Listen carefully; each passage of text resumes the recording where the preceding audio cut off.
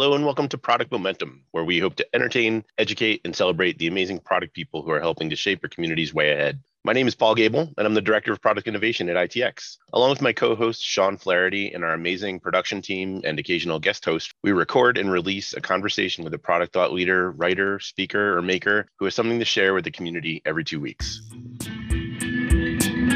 Hey everyone, Paul Gable here. Before we get into our conversation with Jonathan Anderson, I wanted to tell you about a little giveaway.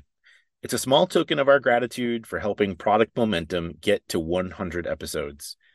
So we're going to select 10 winners to receive a book authored by one of our actual podcast guests. Could be from Jesse James Garrett, Jake Knapp, could be John Zeratsky. Really quick, here's how to enter. Head over to itx.com/pod100 giveaway.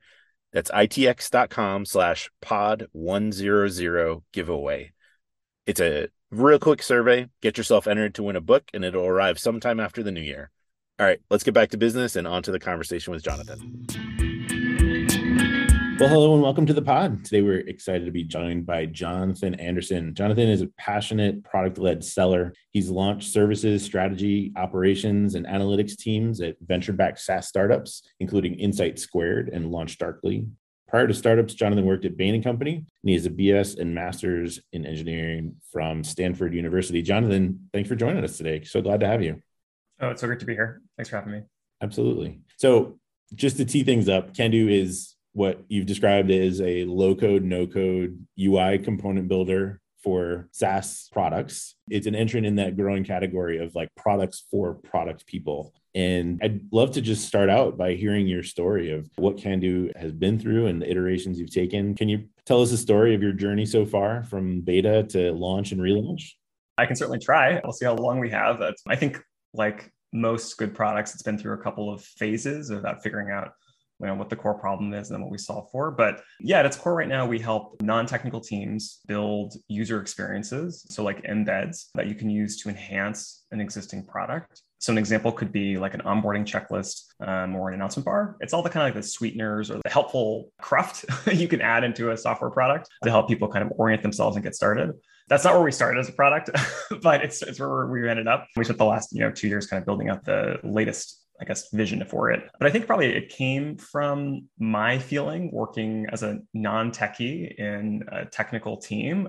I honestly, just because I couldn't do a lot of the stuff that I wanted to do. I'm not going to say there's like a difference in stature among the coders and non-coders, but certainly when you're kind of working in product or on customer or even on marketing teams, you're very impotent in many ways when it comes to actually building the actual product experience itself. And I was actually building my wedding website with Wix, which is a drag and drop, easy to use website builder.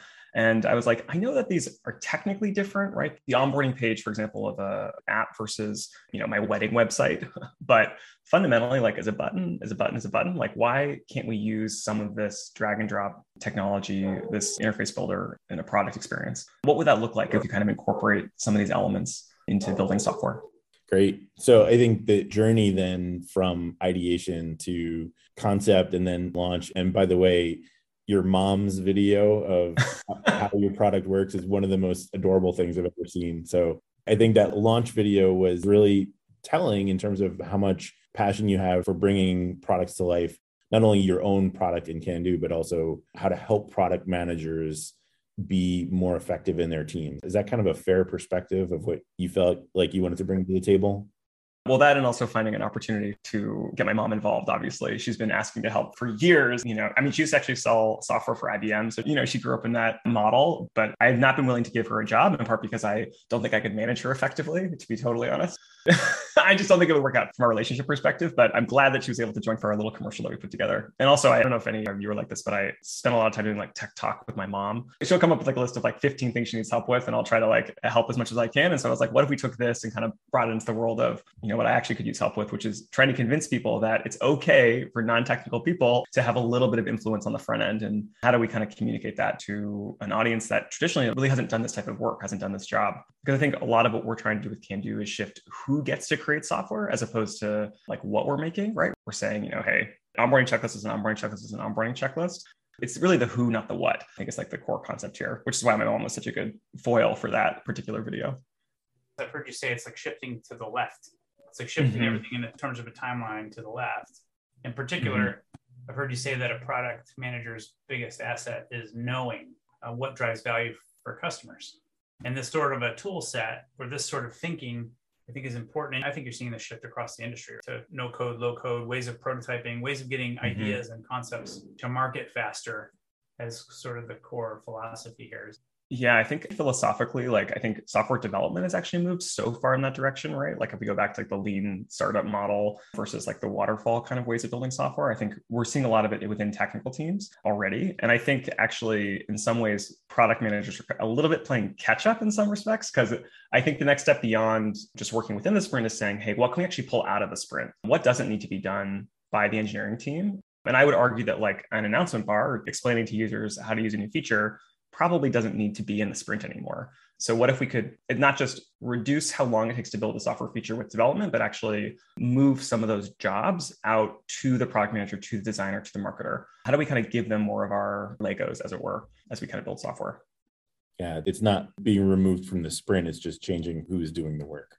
Right, right. And I think especially as we move into this world where our users have these expectations for how easy it's going to be to kind of get up and running, I think especially on the consumer side, everything from Netflix to TikTok, we're just used to really good UI, really good UX. And I think enterprise software obviously is much more powerful, has core functions that it does.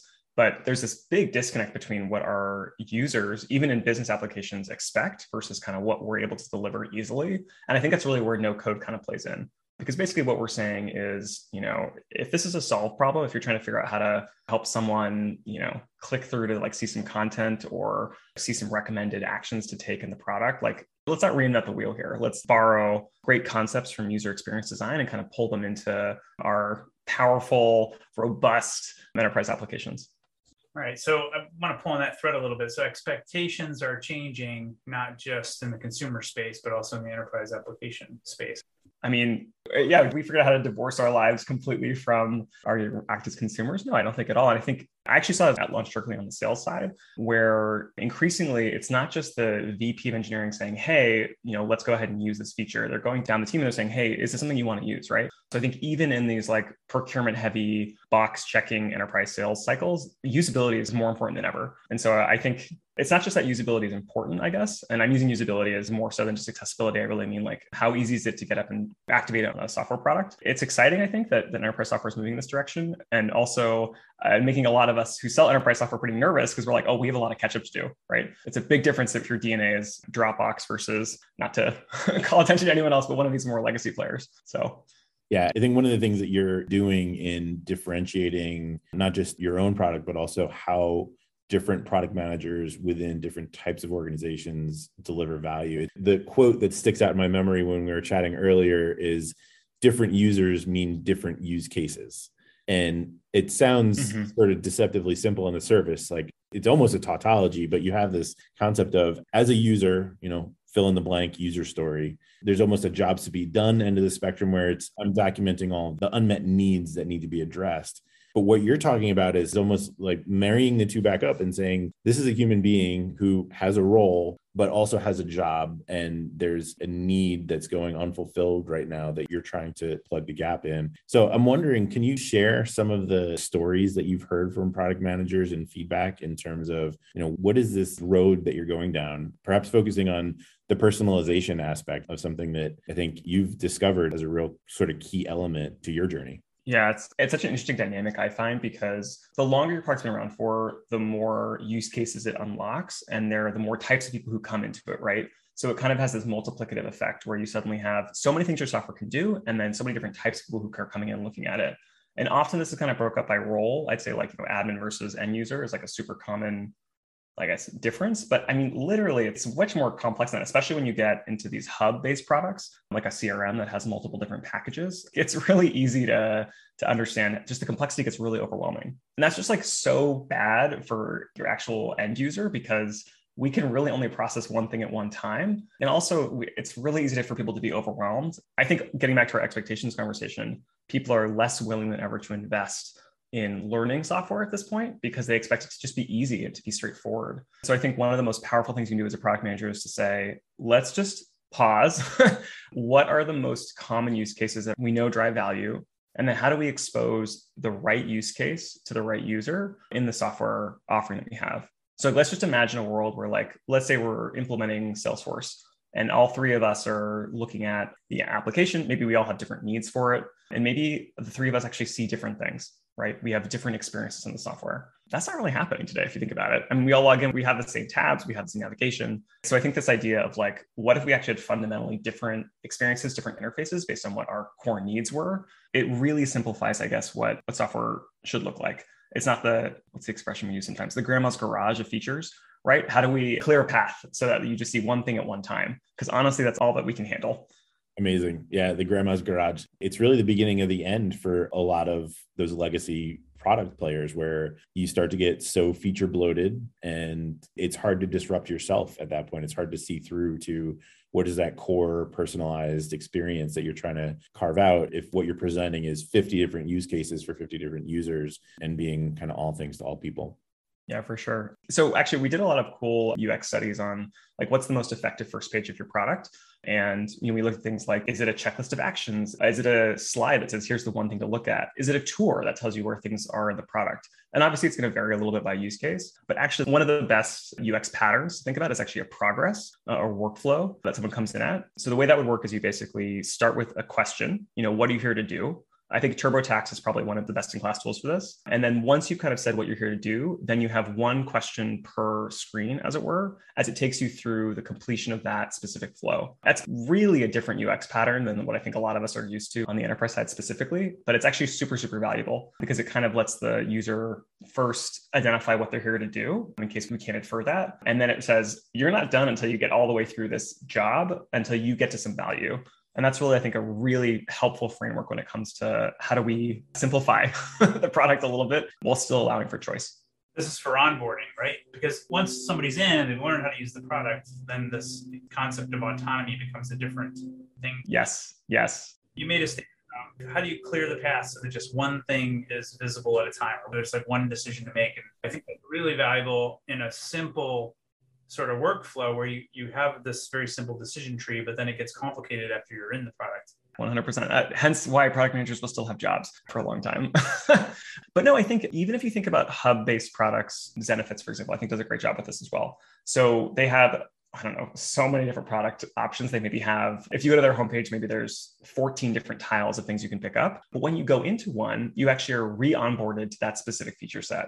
And then you're taken back through workflow again. And that's kind of how I think the right way of designing complex products is you allow for this expansion and contraction. So expansion, when you're trying to say, hey, look at all these cool things that you can do. Let's give you a couple of options. Actually, I recommend 3 instead of 14. And then once you're in a certain flow, you are making micro choices like small input fields or configuration to kind of do that one thing, but keeping people kind of on track. Not to treat our users like children, but like, let's make it really easy. Turn by turn directions. Think Google Maps, not your paper map, as it were. Yeah. One thing you said too, you're going back to that quote about how do you clear paths for just seeing one thing at a time. We know people can really only process one linear thing at a time. That's the way it works. But we build these complex systems to solve complex problems. And the more of an expert someone becomes, the more important the navigation UX and all that stuff. Mm-hmm. It caused me to see the world in a little different way. And I appreciate that. Well, it's impossible to unlearn what you know, right? And as software builders, we're seeped in this stuff. We've thought about the 15 different workflows. We've talked to 1 million customers. We've really gone into the detail and we really know a lot. And it's really hard to go back to being the novice again and saying, what happens when I don't know anything? What does it feel like to be green on this? Yeah, you're getting at something that we talked about earlier too. And I think there's an element of risk management, if I could put it that way, in the speed to which we apply this delivery of value. And the way that we were talking about it, it's a way of protecting the vision of the product by getting a more complete or a more apt version of the concept or vision. So that, in other words, the faster we get something in front of people, the more likely they are to think that that's the thing. And now we have to compete against unlearning that draft version. And by being so fast to market, we can create an unintended risk of saying, this is what we're building when it's actually just the MVP or it's just an iteration of it. So I wonder if you could pull on that a bit in sort of this done draft. Oh, yeah. The done draft part of building software. Oh, my goodness. What an interesting question. Okay, first of all, this is really hard. Let's just be really clear about that because we are, at least I'm a perfectionist and I love to see things that are like crisp and clean and useful. And I think it's also really difficult when you have an engineering team, especially when resources are scarce, which they often are. How good is good enough, right? One thing that I think no code can be helpful on is helping you first make a really bad version or like a really early version that you can actually get out in front of users, that you can get some feedback on, that you can then use to, iterate on and continue to tinker with. And then if you do decide to go down the development route, which most of us will for most serious applications, you'll be so much smarter. You'll be so much further along the path of figuring out what the right thing is. I think this concept of like drafting is really, really valuable, not because you know what the end product will look like at the end, but because you don't. That's like the main problem, right? We need to see and test what it will actually work for our users. That said, it's really hard to talk to a team and say, hey, we're making a bad version because we want to learn how it's going to work. It's hard. It's hard to know where that cutoff is, where it's good enough to ship. And I think we all struggle with this. I would just argue that it's probably a lot earlier than you think it is in the funnel. Well, it becomes more risky the bigger the product is, the more users you have. 100%. But there's always a way to do split testing. Yeah. And I think that was one of the key goals of actually LaunchDarkly, one of my last roles, which was how do we dark launch something? How do we show it to a small number of users, like get some insight if it's working or not? And then if it doesn't work, how do we make sure we can turn it off? Right? Where's the undo button? So I think that's a really valuable software practice. And I think it's also valuable for product managers to be thinking about what's the minimum I can do to learn something, to get some good data, be it qualitative or quantitative. Well said. Yeah, well said. So all of this to say, what you're proposing or supporting is this concept of more democratization of product managers and actually the building of features and putting things into market over time. Yeah, I think I'm saying that as software builders, our job is getting really hard because expectations are getting really high and we need to move really fast. And I'm saying there's a shortcut here, which is borrowing or like using no code to kind of move along that path a little faster. Because ultimately it's about the speed of your learning, I think is really what it comes down to. That's the argument that I'm making.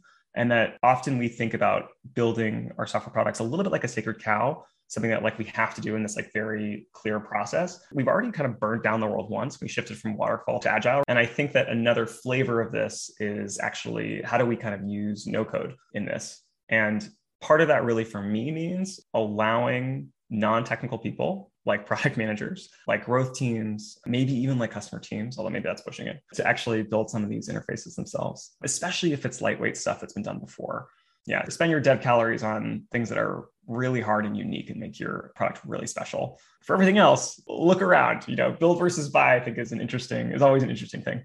Well, I love that little phrase that you squeaked in there around dev calories. That's a cool. For sure. It's almost like what you're pitching here is a guerrilla approach to sort of getting some features tested and getting things to market faster. And again, I'm going back to shifting left or learning. Like that's the intent. And I think that that's never a bad thing to do if we can figure out how to do it in a safe way. Mm-hmm. That also helps us make sure that we're defending the hut. We're not doing irresponsible things out there. Oh yeah, of course. I will say in general, users are actually a lot more forgiving than you think. In general, they would actually rather, in most cases, at least I believe, there to be more innovation because that you can learn and continue to move on.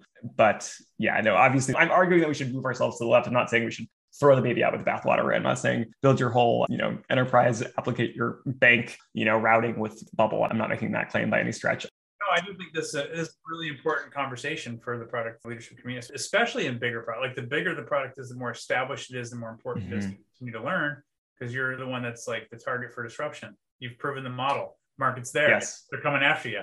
So you got to. Yes, they are. You have to be comfortable to burn the ships, and that's really hard to do. Yeah. So. I think one of the things that I'm hearing, just to tie this question up, is that it's not necessarily even a matter of speed or coding talent. It's a matter of confidence and posture in the teams themselves. So as a product manager, you are not a passive receive only person who's just waiting for requirements to fall from on high so that you can put them in a backlog. Yes. You're speaking the vision into reality for the team. And that calling is really, it's a big responsibility. And as we've said many times on the show before, it's all the responsibility with none of the authority. So it's trying to navigate this. Yeah. Oh, I love that.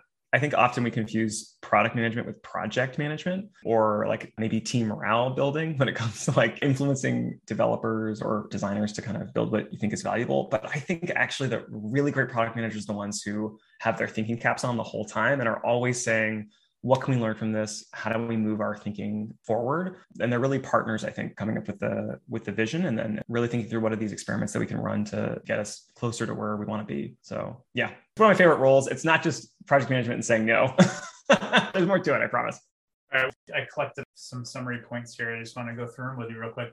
One, we're under more pressure than ever to deliver learning fast. And we have to think of creative ways to shift the work to the left. Number two, the expectations of the market are changing. We expect better UI, even in enterprise applications, than ever before. This is not something that's going to lighten up. It's not going to get better or easier with time. Like expectations for UX are getting higher and higher and higher, and it's on an exponential curve. The number three takeaway, a product manager's best asset is knowing what drives customer value. And if you don't have tools to be able to figure that out in a quick way, it can be very frustrating. Number four, this goes along with the expectations, but people don't want to have to invest their energy, time, and effort into learning a new product. Like they expect it to just teach them how to use it. Number five, people can only really do one thing at a time.